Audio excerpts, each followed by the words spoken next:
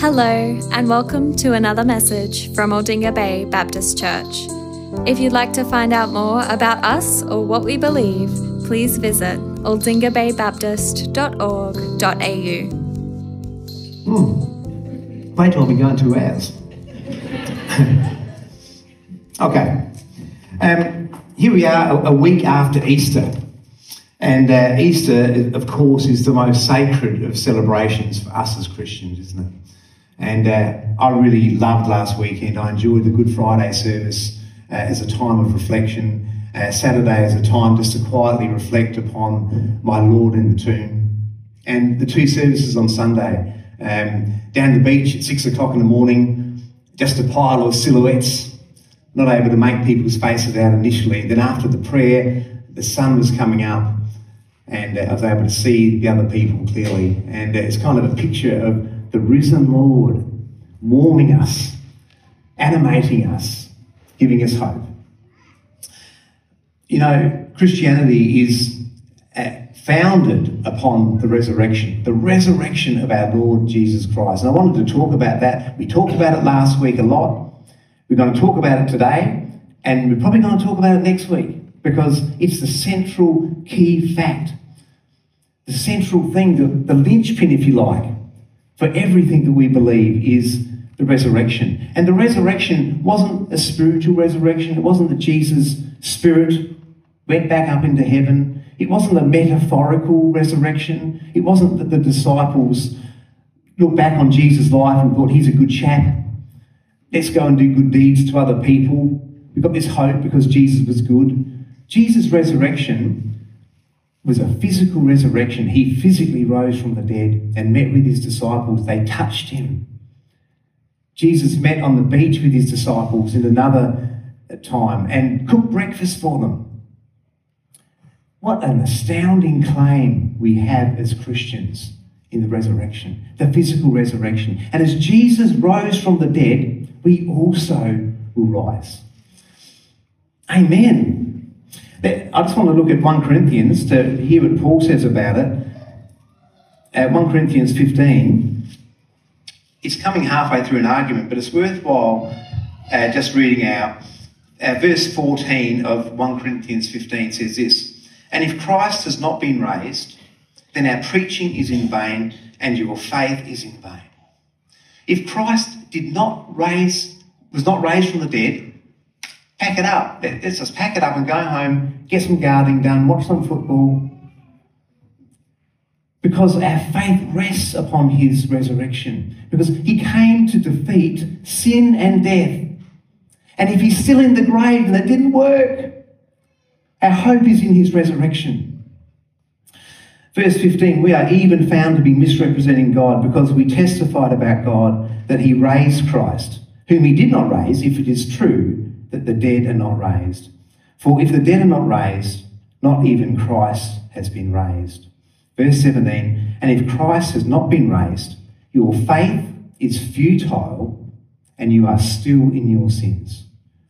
Your faith is futile. Death is going to win the victory in the day. You're going to die, you're going to rot in the ground, that's it. But the hope we have is magnificent, that Jesus rose again. Peter, in his first letter,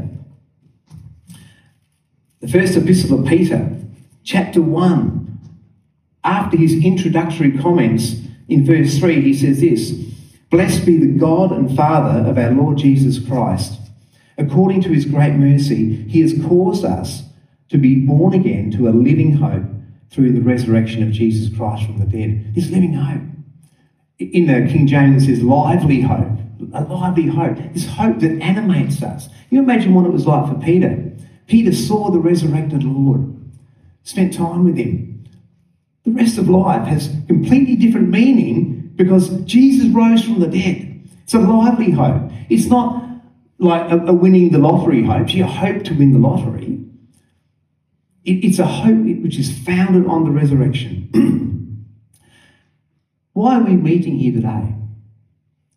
We're meeting here today because it's Sunday. And Christians for 2,000 years have met on Sunday because it's the day of the resurrection. This is the day we celebrate Christ raising from the dead. Every Sunday is a small Easter. Okay. How about we just pray and commit what we're going to be talking about to the Lord. Father, we just reflect upon that. The glory of your Son and the glory of Jesus defeating death and rising again. Father, our hope rests on that. Father, I pray today that you will encourage your people, that they'll look to you with renewed hope in Jesus' name. Amen. Today what we're going to be doing, we're going to follow Thomas's journey to faith in the risen Lord. And then the second half of what I want to say today is we're going to ponder Jesus' words in verse 29 where he says, blessed are those who have not seen and yet believed. Blessed are those who have not seen the resurrected Lord and yet have believed. In some ways, Jesus' words looks through the ages to Aldinga Bay Baptist this morning. Blessed is Nigel if I can believe without having to see. Blessed are you guys if you can believe without needing that evidence. And so what I want to do in the second half of the preach today is I want to just consider this idea of belief and where does it come from and how does it get established in our heart? The work of the Spirit and the work of God's Word. So we're going to have a look at that together. What do we know about the Apostle Thomas? We don't know much about him. If I was going to build a profile of Peter or Paul or John, we'd have a lot of information that we could talk about. But Thomas is a bit of an obscure apostle. We don't know a lot about him. We see him in John 11, the Lazarus account. Jesus has gone away from Bethany and Jerusalem. And the reason he's gone away is because he's under a lot of fire because of his claim to be the Son of God. It's not Jesus' time yet. He goes away to the other side of the Jordan where John began his ministry. While he's there, the whole Lazarus account unfolds and Lazarus dies. And Jesus says, let us go to him.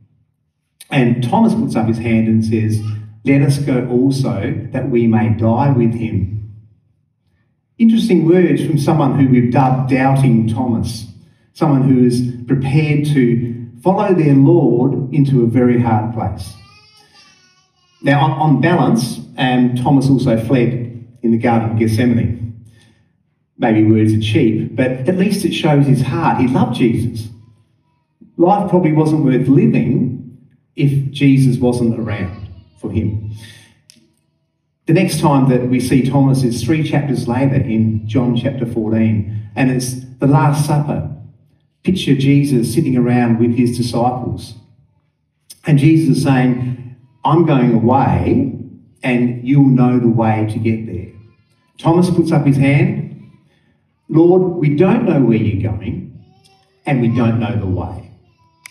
I wonder whether there's a note of anxiety in his voice. He loves his Lord. He loves Jesus. And here's Jesus speaking in a kind of metaphor. Hang on a minute. Where are you going? How do I get there? I think it shows something of Thomas's love for Jesus, and maybe the fact that he's quite a concrete man and needs a GPS, sat nav or something to be able to get there. I wanted to the scripture that Brian read out for us today. I wanted to get Brian to do it because he's no longer setting out chairs, and I thought it'd be good to get him involved in the service. Thanks, Brian. I thought it'd be good to actually go through the scripture and just try to get a feel for it and try to sort of step into Thomas's experience of coming to faith. So I just want to do that for a little while. Easter Sunday, the disciples are locked in a room for fear of the Jews. Russell, what's the matter, mate? You lost one. For fear of the Jews, they've locked themselves away. They're not expecting the resurrection. They're fearful. They're worried they're going to get rounded up and meet the same fate that Jesus did, be made an example of. So they're hiding. And Jesus meets with them. Peace be with you. They've locked the doors and Jesus is physically there in the room with them. Look at my wounds. And it says They were glad when they saw the Lord. And Andrew brought that out last week. They were glad when they saw that it was the Lord. Thomas is absent. Thomas is not there with them. Why? We don't know. The scripture doesn't tell us why he stayed away. We might guess that he just needed to get alone. Maybe being associated with the disciples reminded him of his cowardice in fleeing. Maybe he was traumatised and just needed to get by himself. The disciples come to Thomas, "We've seen the Lord." Can you imagine any greater contrast? Here we have the body of disciples filled with hope, filled with love, filled with joy and expectation. And here we have Thomas, sorrowful, traumatised by what he had seen. He refused to believe the apostles' testimony. Why? A couple of things. Generally, dead people don't come back to life. It's a matter of science. I think that if any of the other apostles were missing, they probably would have said the same thing. I think if I was there, I would have been doubting. Because what happened to Jesus on Good Friday was horrific. And in Thomas's mind, evil had won the day. Can you imagine following Jesus and seeing him in his majesty and seeing him calm the storm with the word and then seeing him given over to evil men? Like a ping pong ball between Pilate and Herod, dressed in a purple robe and spat upon and mocked. I think Thomas was traumatised by that. Evil had won and he could not reconcile what these guys were saying with what his experience had seen. And then there's 8 days of torment. If you follow football, you'll be familiar with the phrase, "a week is a long time in football." So if your team loses, if you happen to be a Port Power supporter, maybe, a week seems a long time before you get a chance to make amends, yeah? Imagine how long a week was for Thomas. It would have been lovely if Jesus appeared again later on in the afternoon, on Easter Sunday. And so Thomas was in this trial of faith and trying to understand, trying to reconcile with what his disciples were saying. And he woke up Monday, he woke up Tuesday, still no Lord, Wednesday, Thursday, Friday. Can you imagine the trial that he was going through? A schism between him and the other disciples, wanting to believe. And then Jesus appears 8 days later. And he addresses Thomas directly. In verse 27, then he said to Thomas, "Put your finger here and see my hands, and put out your hand and place it in my side. Do not disbelieve, but believe." Powerful words. Thomas bows the knee and utters the declaration, "My Lord and my God." One of the commentaries I read on this talks about this declaration bookending John. So it begins with, in the beginning was the Word, and the Word was with God, and the Word was God, a declaration of Jesus' deity. And in the closing passages of John, we have Thomas, a mortal sinner, declaring, "My Lord and my God," kind of bookending the revelation in the book of John. I looked up Lord and God in the Greek and to try to get some idea of the nuances of those words. And the word Lord had a lot of different applications. It meant supreme in authority. I like that. Thomas bows the knee. "You, Lord, are supreme in authority. There's no authority greater than you. No parliament on this earth, no king on this earth. You have defeated death. Controller. You're the one who controls all things." It even had the idea of Mr. Jesus, kind of a sign of respect. Master, Sir. And then there's the word God, which means the supreme divinity. Against all the other gods of this world, you, Jesus, are supreme. You are above all things. This is his declaration. Magnificent. Doubting Thomas had faith in the risen Lord. He'd seen the risen Lord. How much did he believe?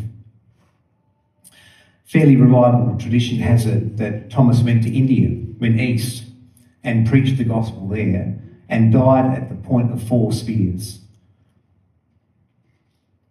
All the apostles were martyred except for John and Judas. They all died because of their eyewitness testimony that they had seen the resurrected Lord. It's very powerful. I wanted to look at verse 29, which I think is a really key verse for us to think on today.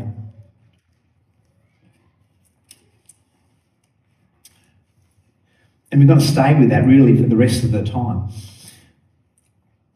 Verse 29, Jesus said to Thomas, "Have you believed because you've seen me?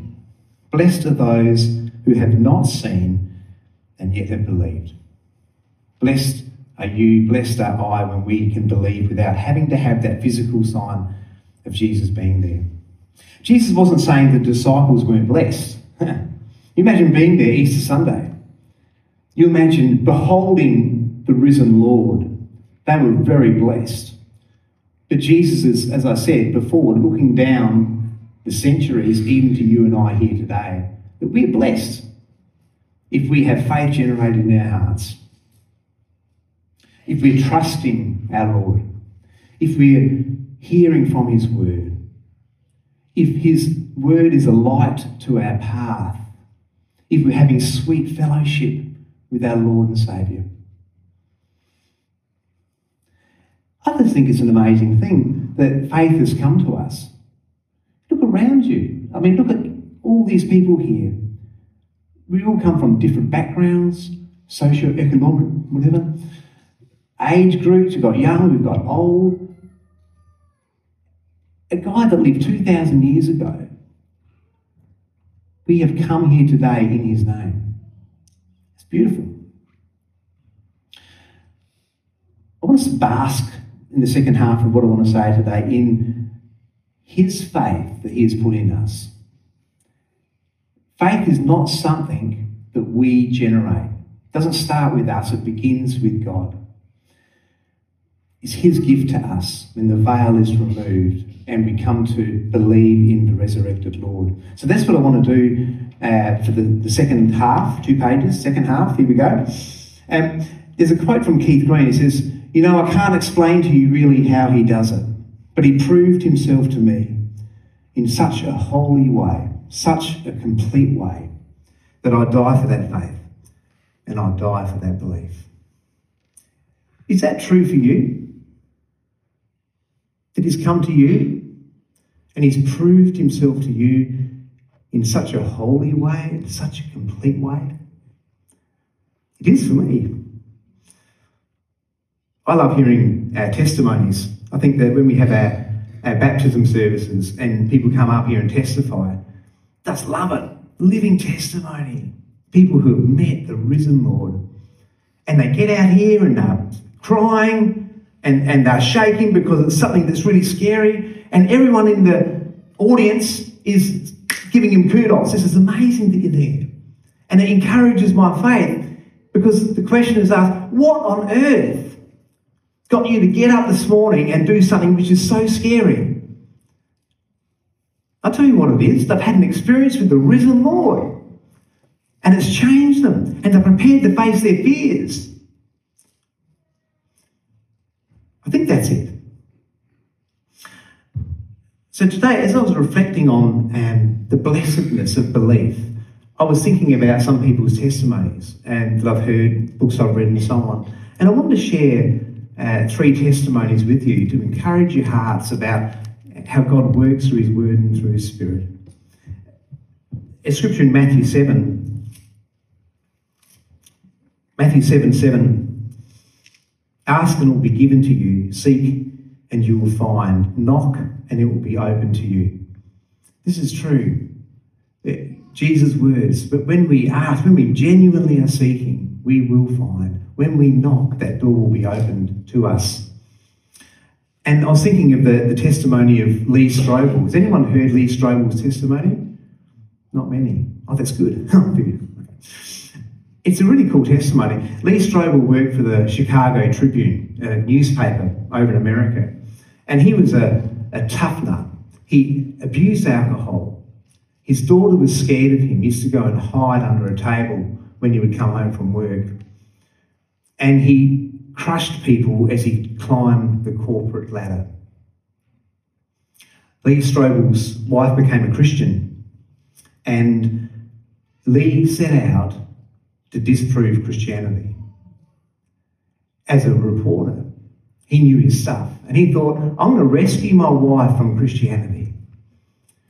So he looked into it. He looked into the historical Jesus. He looked into the reliability of Scripture. He looked into the Old Testament Hebrew Scriptures and the prophetic. He looked into evidences for the resurrection. And this hard nut, who set out to destroy his wife's faith, bowed the knee and accepted Christ as his Lord and Saviour.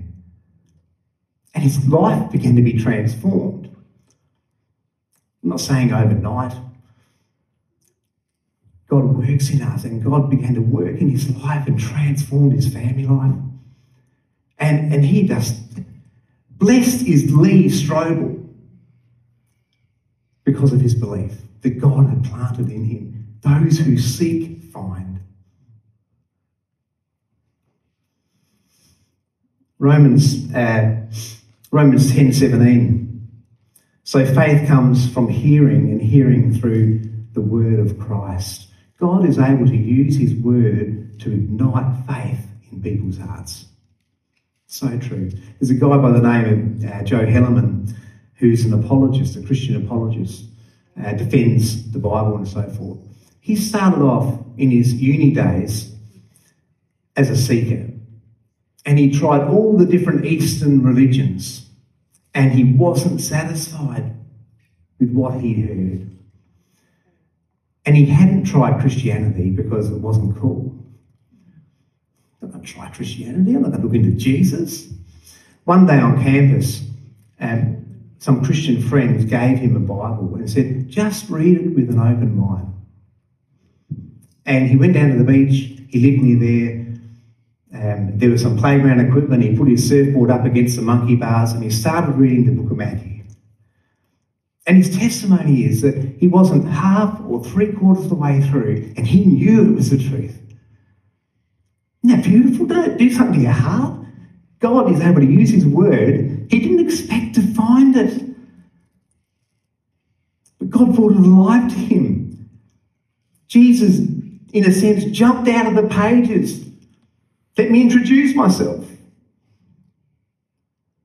Now, he became a Christian apologist. He became someone who understood Scripture, who was able to defend Scripture and the integrity of Scripture. But the first thing that happened was that the Holy Spirit witnessed to him that this was the truth.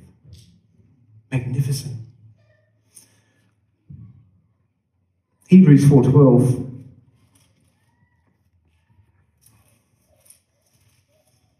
says this: for the word of God is living and active, sharper than any two-edged sword, piercing to the division of soul and of spirit, of joints and of marrow, and discerning the thoughts and intentions of the heart. The word of God is living and active, sharper than any two-edged sword, piercing to the division of soul and of spirit, of joints and of marrow, and discerning the thoughts and intentions of the heart. Living and active. This is not a dead book. This is God's living word. Andrew would say it's a word from the outside. God speaking to us, lighting our way.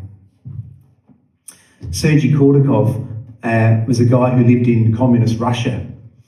behind the Iron Curtain, the days of the USSR. And if you know anything about communism, you know that communism is opposed to religion of all sorts, particularly Christianity. Sergi was on a special task force in the police force, and his role in his task force was to wipe out Christianity. And him and his other tough young guys would meet at headquarters, they'd drink vodka to excess, and then they would go into Christian prayer meetings, break in with baseball bats, and smash these people up, splatter their blood all over the wall, confiscate their literature. He wrote a book called Forgive Me, Natasha, one of the women that he'd smashed up time and time again, and he kept on forgiving.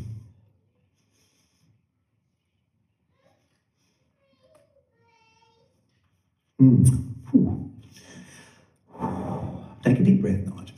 One day he was in a cellar with a friend of his, and it was cold, and he was feeding scripture into the fire, to keep warm, handwritten scripture from memory.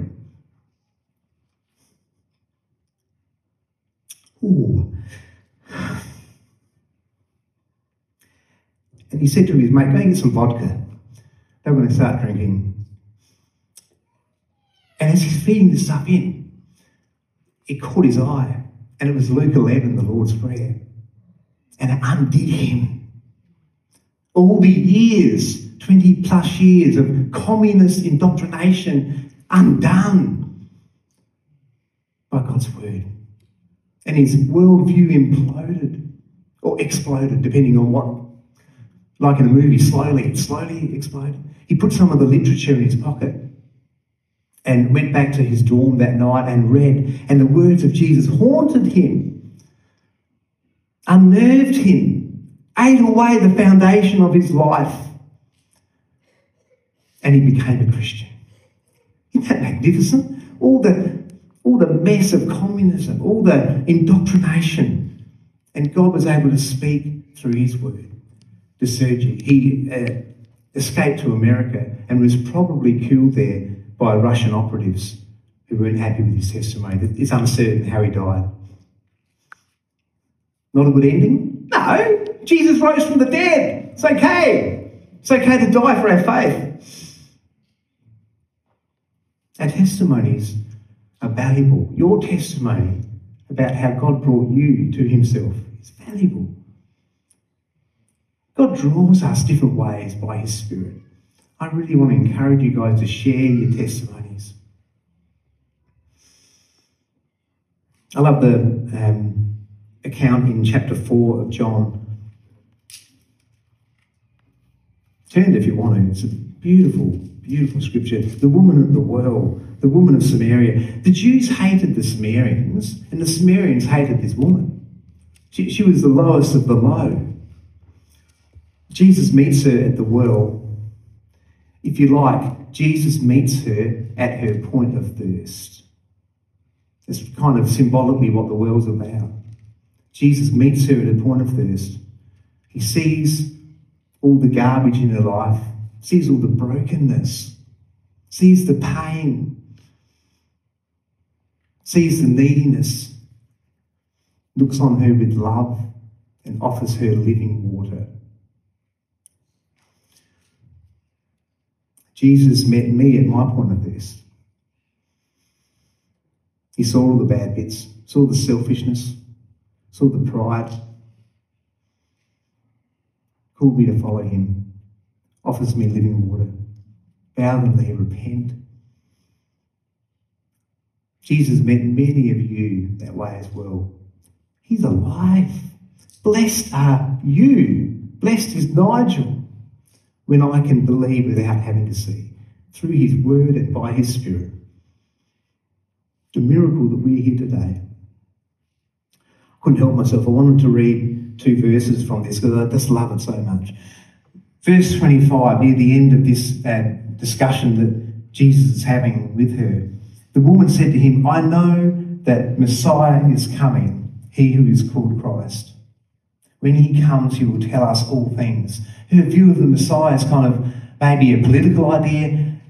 Big picture, Jesus is going to come. Messiah's going to come. He's going to do this and he's going to do that and he's going to restore different things. And then Jesus, in the next verse, Jesus said to her, I who speak to you am he. Jesus comes to her.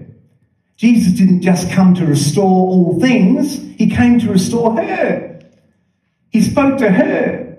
He came to restore me. He knows me personally. He loves me. And that's my testimony. That's your testimony if you know the Lord. Blessed are we that he has come to us.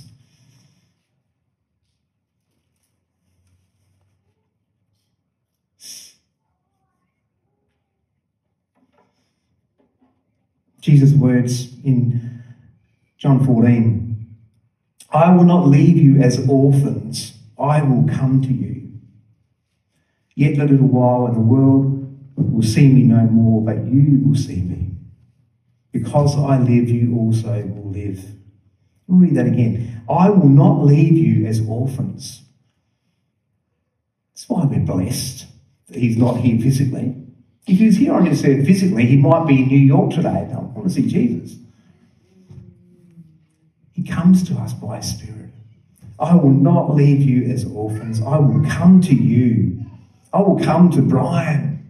Yeah? I'll come to Karen. Come to Christine. You come to us. Yet a little while, the world will see me no more, but you will see me. The world looks at us and says, you're joking. You're crazy. Nah. You should experience the living God.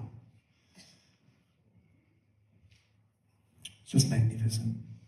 Blessed are we, though we do not see Jesus with our eyes, we have his living word and his Spirit with us. And we have come to the same place as Thomas's confession. My Lord and my God, you are supreme in authority. You are over all.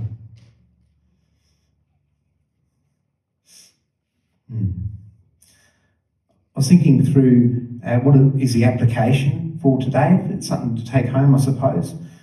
And the first thing I wanted to say, there's a couple of things. The first thing is really a celebration that just even now, even right now as we're here, not later on today, although it's good to do that then too, but even right now, just to close our eyes for a moment. Close your eyes if you want to, you don't have to, but just to think about the Lord. And I just want you to give thanks in your heart that he has come to you. I'm going to give you about a minute just to give thanks in your heart that your Lord and Saviour has made himself known to you.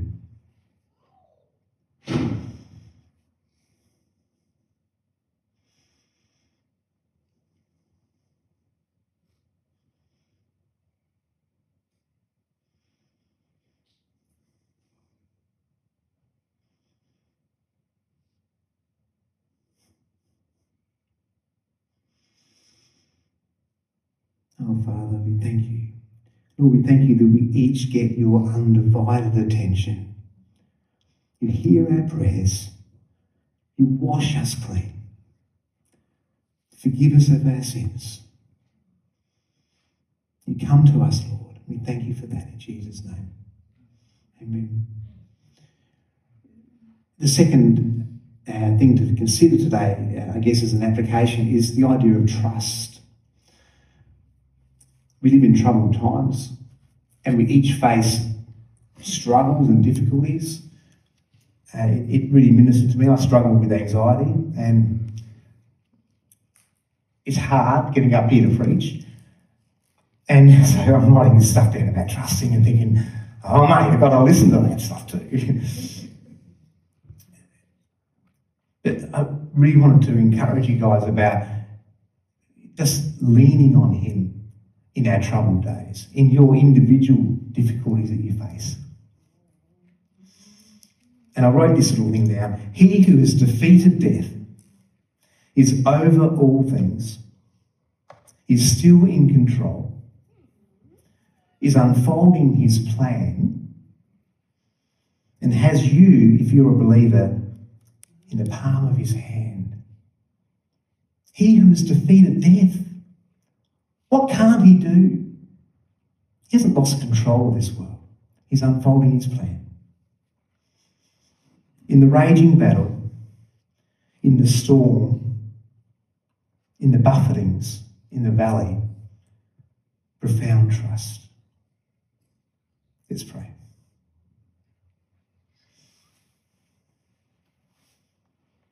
Father, we thank you that you're here with us today through your word and by your Spirit. Father, I pray that you'll bring our hearts back to that place of complete trust and rest in you and celebration. In Jesus' name. Amen.